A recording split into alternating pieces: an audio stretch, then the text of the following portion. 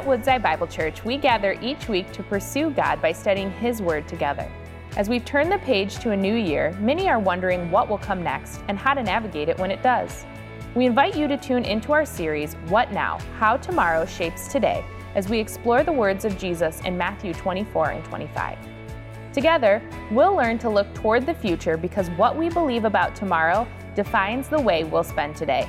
Let's discover God's answer to the question on everyone's mind. What now? Let's go to the Lord in prayer. Our Heavenly Father, we thank you for teaching us such wonderful things in your word. Thank you, Jesus, for the body of teaching you've left us in the Gospels, but also in all of Scripture. The darkness in our world has no limit, but the light in your word is bright and constant and infinite. And so, Father, shape us by that word, comfort us by that word, disturb us, awaken us, Lord. I pray for all of those who are watching this from home, for all of us here, that we would be receptive to what you are saying to us, that we would hear it with faith. The parts of us that are closed off to you, God, that they may open up, that you may breathe new life. We love you, and in Christ's name we pray. Amen. Matthew 25, verse 14, Jesus says, "For it will be like a man going on a journey, who called his servants and entrusted to them his property. To one he gave 5 talents, to another 2, to another 1, to each according to his ability. Then he went away. He who had received the 5 talents went at once and traded with them, and he made 5 talents more. So also he who had the 2 talents made 2 talents more. But he who had received the 1 talent went and dug in the ground and hid his master's money. Now after a long time, the master of those servants came and settled accounts with them. And he who had received the 5 talents came forward, bringing 5 talents more, saying, 'Master, you delivered to me 5 talents. Here, I have made 5 talents more.' His master said to him, 'Well done, good and faithful servant. You have been faithful over a little. I will set you over much. Enter into the joy of your master.' And he also who had the 2 talents came forward, saying, 'Master, you delivered to me 2 talents. Here, I have made 2 talents more.' His master said to him, 'Well done, good and faithful servant. You have been faithful over a little. I will set you over much. Enter into the joy of your master.' He also who had received the 1 talent came forward, saying, 'Master, I knew you to be a hard man, reaping where you did not sow and gathering where you scattered no seed. So I was afraid, and I went and hid your talent in the ground. Here, you have what is yours.' But his master answered him, 'You wicked and slothful servant, you knew I reap where I have not sown and gather where I scattered no seed. Then you ought to have invested my money with the bankers, and at my coming I should have received what was my own with interest. So take the talent from him and give it to him who has the 10 talents. For to everyone who has will more be given, and he will have an abundance. But from the one who has not, even what he has will be taken away. And cast the worthless servant into the outer darkness. In that place there will be weeping and gnashing of teeth.'" The word of the Lord. Isn't his word wonderful? So Jesus continues this theme of being ready, staying awake until his return.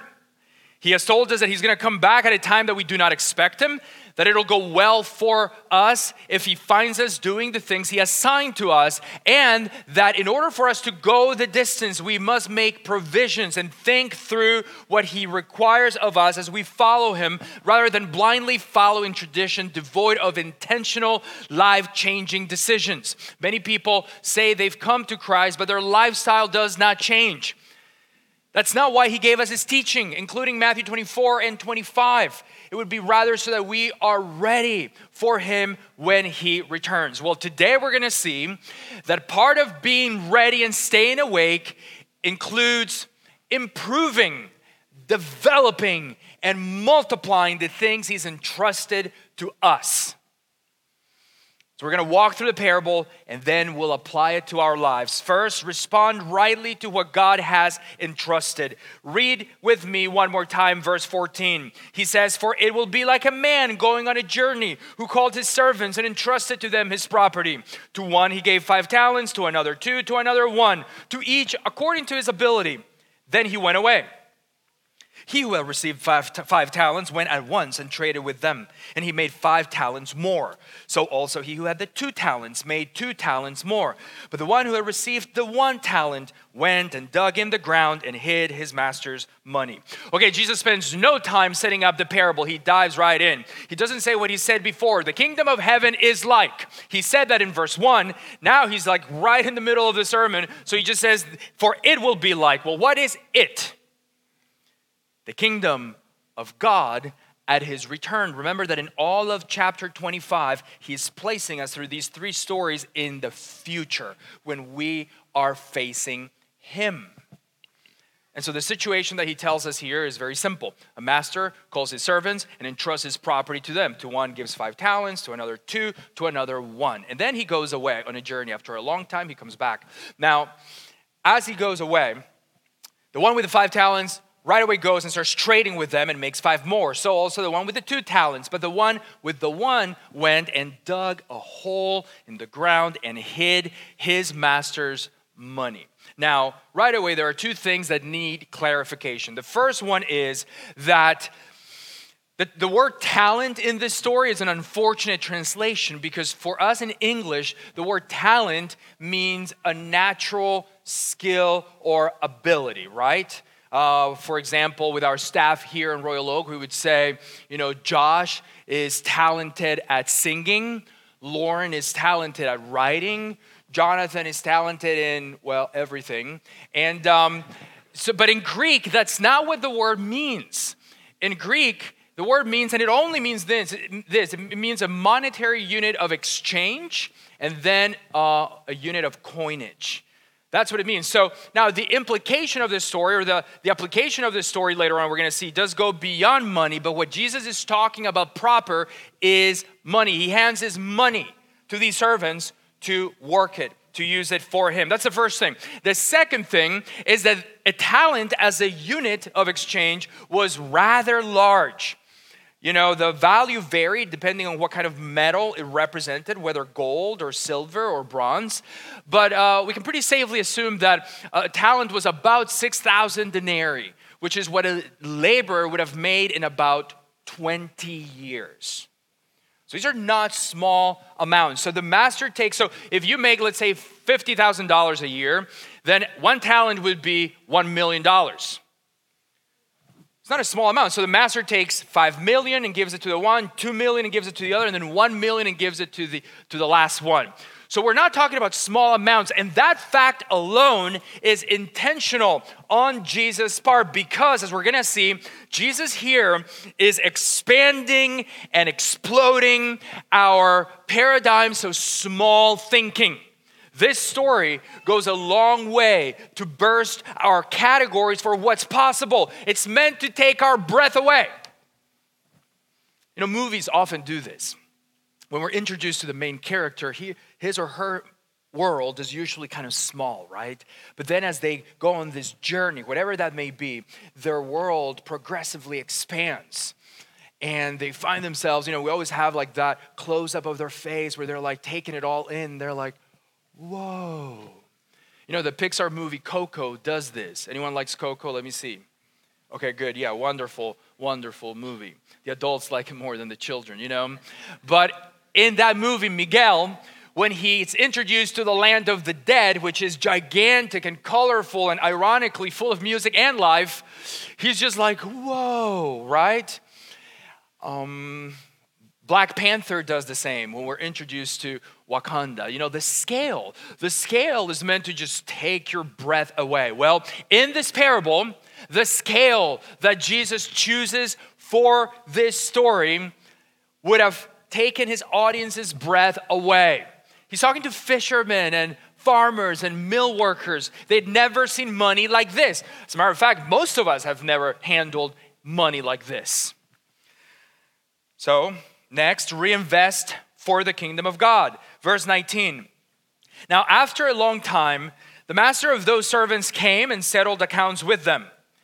And he who had received the 5 talents came forward, bringing 5 talents more, saying, Master, you delivered to me 5 talents. Here, I have made 5 talents more. His master said to him, Well done, good and faithful servant. You have been faithful over a little.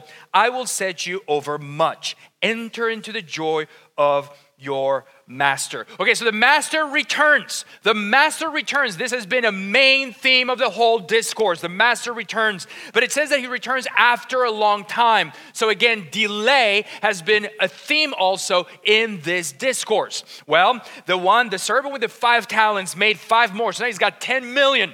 And he brings them back. And here's how the master replies in verse 21. Well done, good and faithful servant. You've been faithful over a little. I will set you over much. Enter into your master's joy. Again, Jesus is expanding and exploding our paradigms of small thinking. Because he says, a little. You've been faithful over a little. A little? 5 million is a little? 10 million is a little? Yes. Yes, when you own the world, the universe. Yes, when you speak the universe with all of its riches and resources into existence with a word. And so now he's inviting the servant into greater opportunities for all eternity.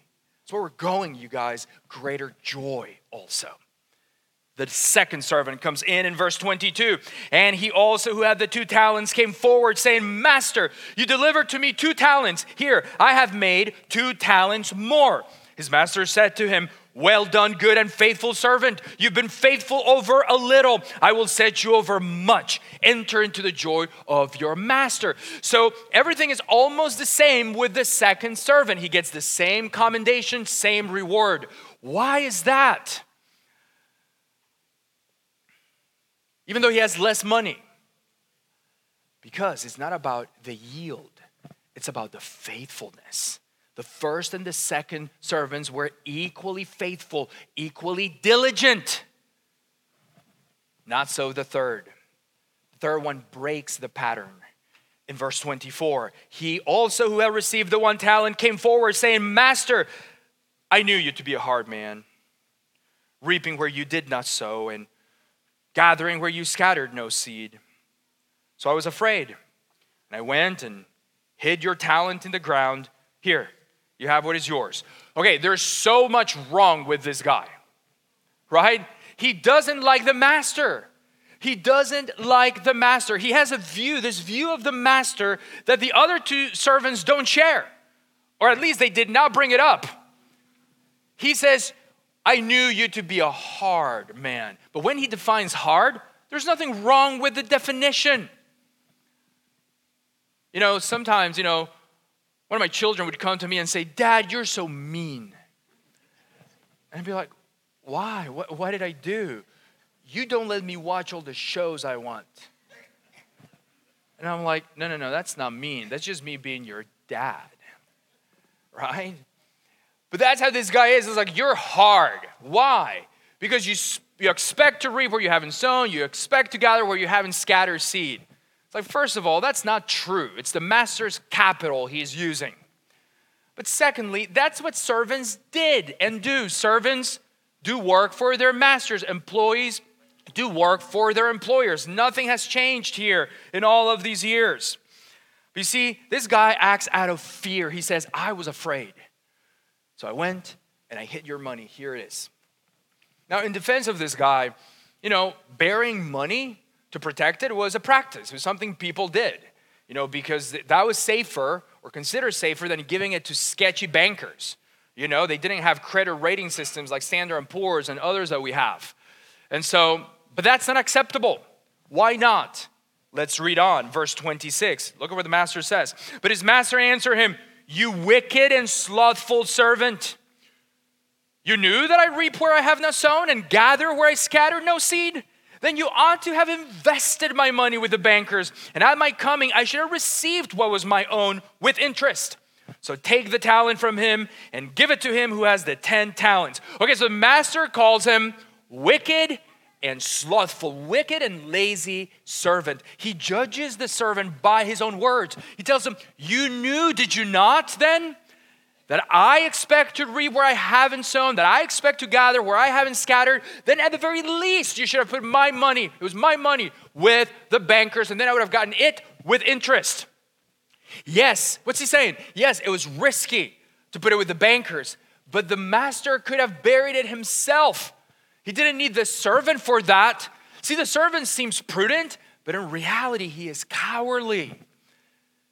Now, what's so interesting about verse 28 is that the master says, take the 1 talent from the wicked servant and give it to the one who has the 10. Listen, the one with the 10 still has them. The one, after the accounting, the one with the 10 still has them. I want you to wrestle with that as we begin to apply the story. So remember the return of the Lord. Look at verse 29. For to everyone who has will more be given, and he will have an abundance. But from the one who has not, even what he has will be taken away. And cast the worthless servant into the outer darkness.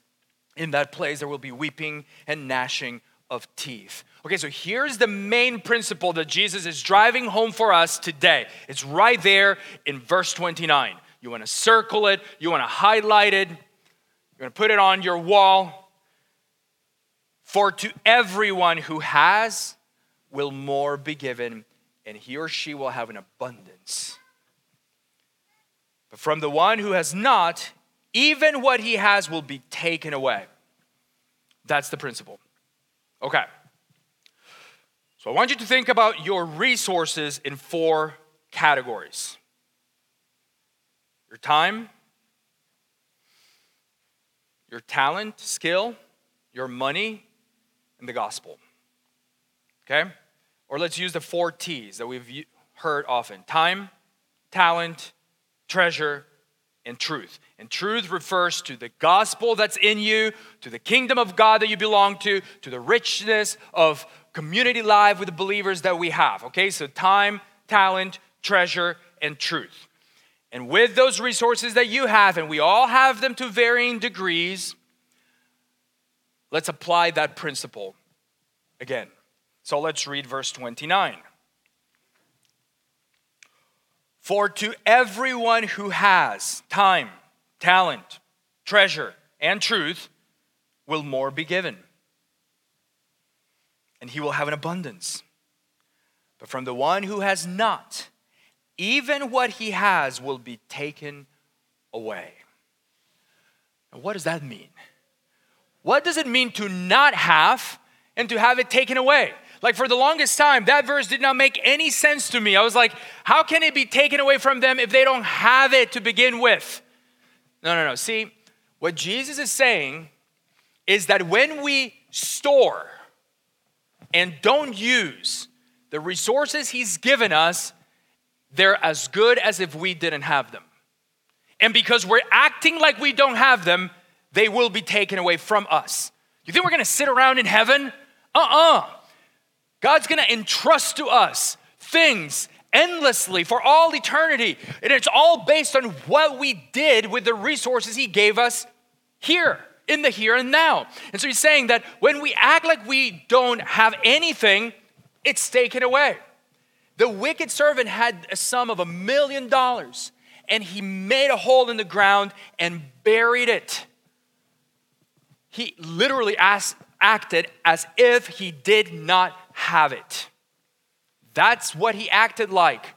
And because that was his posture, he didn't deserve it. And so Jesus is saying, or the Lord here is saying, because you're acting like you don't have anything, you don't deserve anything. Take it from him. Now, what do we learn from that? It's pretty intense. What do we learn from that? Jesus is watching how we use the little he's given us. He's watching how we use the little he's given us. Have you noticed how in our hearts we feel like we always have little? Just little. You know, we always compare, but we compare up, not down. So if you make $50,000, we look at the people that make 100,000, not the ones that make 25. And the result of that comparison is what? That we always feel like we don't have as much as those around us. Come on, be honest about this, because this is the kind of entrenched thinking in our human nature that Jesus is flushing out. So, rather than trying to convince us that we have a lot, he agrees with us. He agrees with us. He doesn't go the route of, hey, you people, you live in the first world, you have so much, you don't even know how much you have. Think of the kid in Africa. Like, he doesn't go that route. What he does is he grants how our hearts think. Okay, you feel like you have little? Fine, I agree with you. But then the question he's asking is, what are you doing with the little that I've given you? And we have two options. Two options. We can take it and put it to work and earn more for our master, or we can bury it and hide it. Those are the options. Take it to work so it earns more for the Lord, or we can bury it and hide it. So with your time, talent, treasure, and truth, are you putting it to work for God and earning more for Him, or are you hiding it? You see, Jesus says the one who is faithful with little will be entrusted with much. Here's the thing, you guys. God is not concerned at all with what you would do with the things you don't have. He's just not concerned with that at all. What he's really concerned with is what you actually do with the little you have. Because people so often go, oh man, if only I'd had more time. If only I had more skill. If only I'd had more money. If only I could speak as eloquently as other people do. Oh man, wow, watch out. I would make a huge impact for God. And Jesus says, you wicked, slothful, worthless servant. Ouch. Notice that the wicked servant didn't lose anything. He didn't lose anything. He gives him back exactly what was given to him. It's not like he lost it. It's all right there. So why does the master come down so hard on him? Here's why.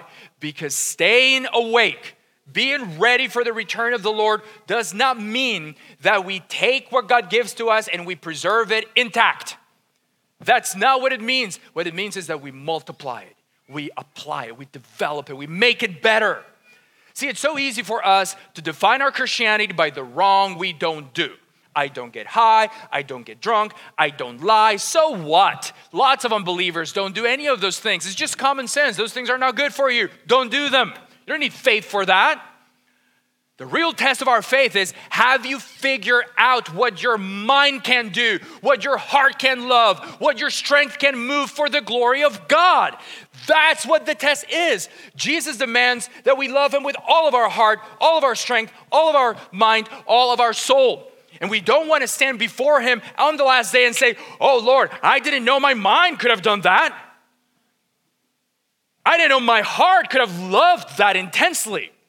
I didn't know my strength could have pushed with so much power. I didn't know any of this. That's not what we want to say. You want to figure it out. The reason you have the days of life you have is so you figure it out. You know, it's been an amazing journey for me. A great adventure, just to try to figure out what my mind can do for the glory of God. A number of you throughout the years have come to me and said how much my teaching has helped you in your faith, in your work, in your marriage. And we know that it's all from God, that we only are able to give what God gives to us to begin with. But it is the glory of God, because when I became a Christian at 18, I had never used my mind until then. Like for real, like I look back, I try to think, what did I think when I was not a Christian? It's like, nothing. It's like, I'm serious. Like when I became a Christian, I couldn't speak English and I had read one book. And I say because there might have been pieces of others, but I know for sure I read one book. I mentioned that to my children and they can't fathom it. They look at me like I'm an alien. They're like, what do you mean you had read one book? because they've all read dozens, if not hundreds of books, and they're younger than I was then. They look at me like, how did you even get into NYU? And I'm like, I have no idea. But then when I became a Christian, God put this passion in me for his word and to teach it. It came pretty early on. And so bit by bit, by God's grace, I started trying to apply myself, trying to learn to speak, trying to learn the word. And bit by bit, just pushing and pausing and stumbling and pressing forward. It's just been amazing to see. It's been quite the ride to find out what can my mind do for the glory of God. And it feels like there's always more in there. Don't you feel this with your own talents? I know you do, because I speak to many of you. And it's so great to know. Like Noel knows how to fly planes. That's amazing to me. He's been doing it for a long time. He's so good at this. But just discovering that is amazing. You realize like there's always more in there. Like a fountain, which is what Jesus says in John 4:14. He who drinks the water that I will give him will never be thirsty again. But then he says, the water that I give him will become in him a spring of water welling up to eternal life. Isn't that awesome? Isn't that amazing? When the gospel comes to you, it doesn't just satisfy your thirst. It does that, but it doesn't die there. It becomes a spring in you that now you have to give to others, welling up to eternal life, not just for yourself, but for the many that God sends into your life. It's a wonderful thing. We are not dead ends. The gospel should never come and end here. No, we are conduits. The grace of God comes and it goes out. And it's amazing to realize that. When I was doing the doctorate, I would read for like 8 to 10 hours, read and write, 10 hours a day. And it was intense. And my family would make fun of me because they called it my prison cell. I'd be like in this little, I was like locked up in this room in our house. They would bring me food and they would stick it under the door. I didn't do that, but it felt like that. But to them, it felt like a prison. To me, it was a time of joy. Most of the time. It felt hard sometimes for sure. And I know some of you that undertake serious study, it's hard, but it was also joy. Because I just remember just being so grateful, so delighted that God was affording me that opportunity that many pastors don't get. Because I knew that a time would come when it would be very demanding to pour out week in and week out as we build his church. But you want to find out what your mind can do, what your heart can love, what your strength can push. God is going to ask us, and he's going to ask us what it is that we have done with the little that he's given to us. He says, to the one who has more will be given, and he or she will have an abundance. I've found that there's always more to give and more that God gives to us. Always. And when that's our posture, what we have, we're going to give, he says you'll have an abundance. It'll never run dry. So here's my word to you. Really, Jesus' word to us. Spend it. Spend it. Spend your time, your talents, your treasure, and your truth. Spend it. Don't be thinking, oh, but if I spend it, then what will I have? You have God. That's who you have. And he never runs dry. Spend it. Don't hoard it. Don't think that you just need to. No, the more he gives you, the more you give. The more he gives you, the more you give. And just watch. Watch what God does. Are you putting to work the little God's given you? Earning more for the Lord, multiplying it to his glory, or are you burying it and hiding it?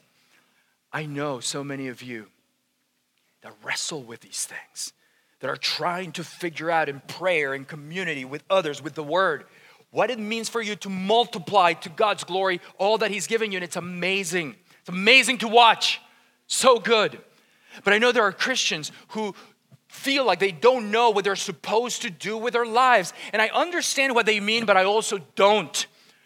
Because you're to take all of your time, all of your talent, all of your treasure, all of your truth, and multiply it. Multiply it to the glory of God. And don't stop. Don't stop. It'll be an amazing ride. And if you're a diligent person, if you're a driven person, if you're like, that's me, man. I wake up at 5 a.m, ready to go. I am ready to conquer. If that's you, then my question to you is this. Have you as a Christian exchanged your success into kingdom currency? Because the driven people of this world, what they want is their name to be bigger, their empire to be bigger, their all to be bigger. So just being driven is not a great thing. The guy with 5 talents doubled and brought him to the master. This is yours. And so have you exchanged your success into kingdom currency? Have you expanded your dreams for God? Are you doing more for him? Are you investing more into people? Are you wrestling with where your faithfulness to God will take you? Where will faithfulness take you? Are you wrestling with that? Or are you like, oh, I decided this. This is what I do for God, and it's pretty good there. I'm doing more than most. No. Are you making yourself uncomfortable as you wrestle with what God is asking of your little he's entrusted you with? You know, one of the sweetest things and greatest surprises in the last 5 years of ministry here with you for Ann and I has been just the many ministry partners, gospel partners that we've had in so many of you. And it's been wonderful. It's been so wonderful. You know, Paul mentions different people that are partners with him in the gospel work for in different parts of the letters. And I don't do it enough, but it's a wonderful thing to think about those partners. And there's so many of you that are like that. You know, one of those couples in our lives has been Ted and Corinne. You know, Ted and Corinne since 2016 have just poured themselves out and labored intensely for the people of this church body. And it's just been amazing to watch what God does in their lives. I was talking to them at one point, and they just shared that as they were growing in their walk with Christ, this was like 3 or 4 years ago, they decided that God was calling them to say yes to him. God was calling him to say yes to God. So whatever God asked, they would do it. You know how God does that to us? He like impresses things on us, and we're like, we start finding all the reasons we shouldn't. Well, what they decided, they recognized that, and they said, no, we're going to say yes. Instead of saying no, we're going to say yes. And it's just been amazing. They're constantly looking for ways to bring more people from the church into their lives, more people from their community into the life that God has for us. I know I'm just mentioning them right now, but I know there's many others that are like this. Over a month ago, I was trying to set up a couple, someone new to the church, with a group, like trying to match them up and see what might be a good fit. And I thought, Ted and Corinne's group might be really good for them. And so I sent a text to Ted. I said, hey, is your group taking new people? And within minutes, he answered with one word, always. And every time I think about that, it's been so moving to me. Because I know in my own heart that I can feel like, I don't know. How much can you stretch? It's okay, you can stretch this much, but can we stretch again and then again and again? But just that posture, that Lord, here we are. What are you asking of us? Our answer is yes. Now listen to me. I know that we all need to have healthy boundaries. I know this. This is true. We all have limits. Only God is omnipotent, omnicompetent. None of us is that. So yes, there are limits. And I know that there are seasons for us to replenish and to slow down. Absolutely. But I also know that there's a reason Jesus called the wicked servant worthless and lazy. Because it can be an instinct in us to bury safely what God has given us in a dark hole. I know there are so many Christians that live lives of fear. And I know that our God is compassionate. He is. He's patient with us. He loves us. He meets us where we are. He carries us. Absolutely. And it's so great to know that He is with us. But you also need to know that fear is risk averse, whereas faith welcomes risk. Faith welcomes risk. Fear, we're not reckless people, but we are risk takers. You see, when your life is driven by fear, your life will become smaller and smaller. I know there are some people who have barely left their houses in the last 12 months.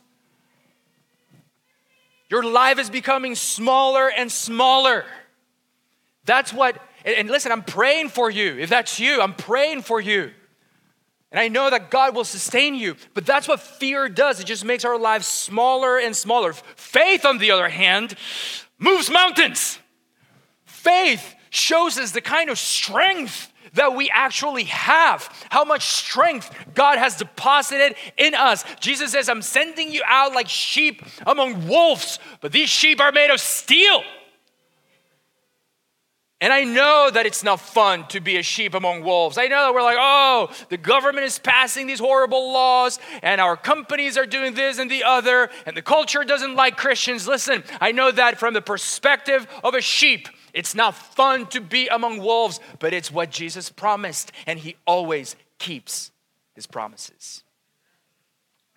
Listen, Jesus is bursting our lives in paradigms of small thinking. With your time, how are you multiplying your kingdom impact? How are you doing that? Maybe you need to take off 1 week and go on a missions trip. It'll change you. Talk to people who've done that. You need to fill your life with people, with more people, so you can have greater influence in their lives. With your talents, with your skills. How are you multiplying your kingdom impact? I'm inspired by doctors and lawyers that I've known before, Christians who see people in need for free. They don't get paid, but the person gives glory to God. I'm inspired by Scott, who's an artist and uses his art to help the poor. I'm inspired by Derek, who's an engineer and uses his skills to help widows and others in need. How are you multiplying your kingdom impact with your treasure? You know, we can think so small. We're going to do a series on giving after Easter, but we can think so small. Should I give $500 to the church? Should I give 2%, 5%, 10% of my income? I don't know. That feels like a lot. We think so small. What about giving 90%? And living on 10. Have you thought about that? I know we might go like, that's impossible. Many people have done it who started with nothing. But we just don't think like that. We think, hey, the more God gives us, the more for me. With your truth, how are you multiplying your kingdom impact? Maybe you should take that Revelation class, men, or the Hebrews class, women. Maybe you should memorize a whole chapter of scripture if all you know is John 3:16 and maybe parts of Psalm 23. Put the word in your heart so you may give it to others so it's ready to go. Maybe for some of you, instead of putting 1,000 hours into a video game, you should take that same 1,000 hours and learn biblical Greek or biblical Hebrew so you can read the word of God in the original language. I promise you it'll multiply your joy. The video game will leave you feeling yuck. The word of God will fill you with everlasting joy. But find out what your mind can do before you die. Find out what your heart can love. Find out what your strength can push for the glory of God. He's going to ask. He's returning. He will settle accounts. And what we want to be able to do is we want to be able to take and say, here, Lord, here's my offering. I brought you my empty cup every time. And every time you filled it to overflowing. And he's going to say, well done, good and faithful servant. You've been faithful over a little. I will set you over much. Enter into the joy of your master. That's what we want to hear. That's the moment we want to live for. That's it. That's the one. Faithfully serve the master. Faithfully serve the master. There is nothing riskier than for Jesus to leave his heavenly glory and come to be hated, and betrayed and killed by his very own. But it was the only way that he could purchase a people for God from every tribe and language and people and nation with his precious blood. It was the only way. We could not be saved from afar. He had to be spat upon. He had to be crushed. He had to be punished. He was grieved for our transgressions so that we could enter into the joy of the Master. Joy. Joy. That's where we're going. Enter into your Master's joy.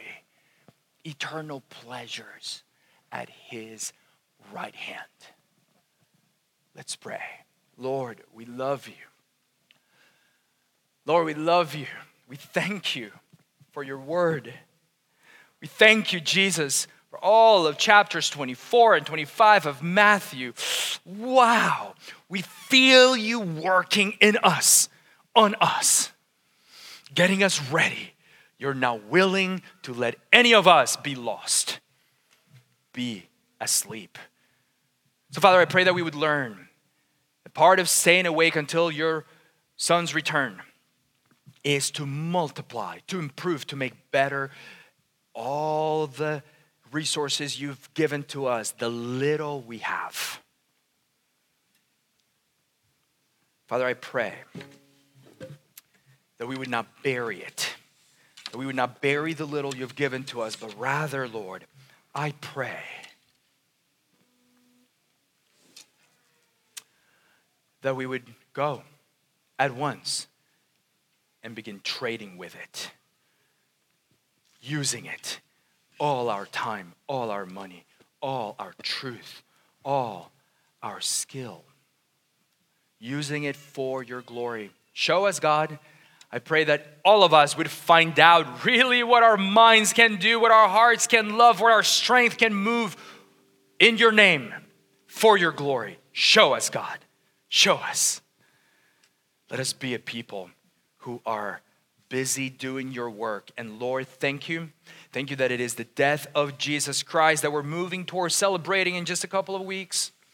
That it's his resurrection that gives us the resurrection power that we have to be able to do what you've called us to. Thank you, Lord. Thank you that your blood, the death of Jesus, covers us. It's our victory and it becomes ours by faith. We love him. We trust him. It's in Christ's name that we pray. Amen.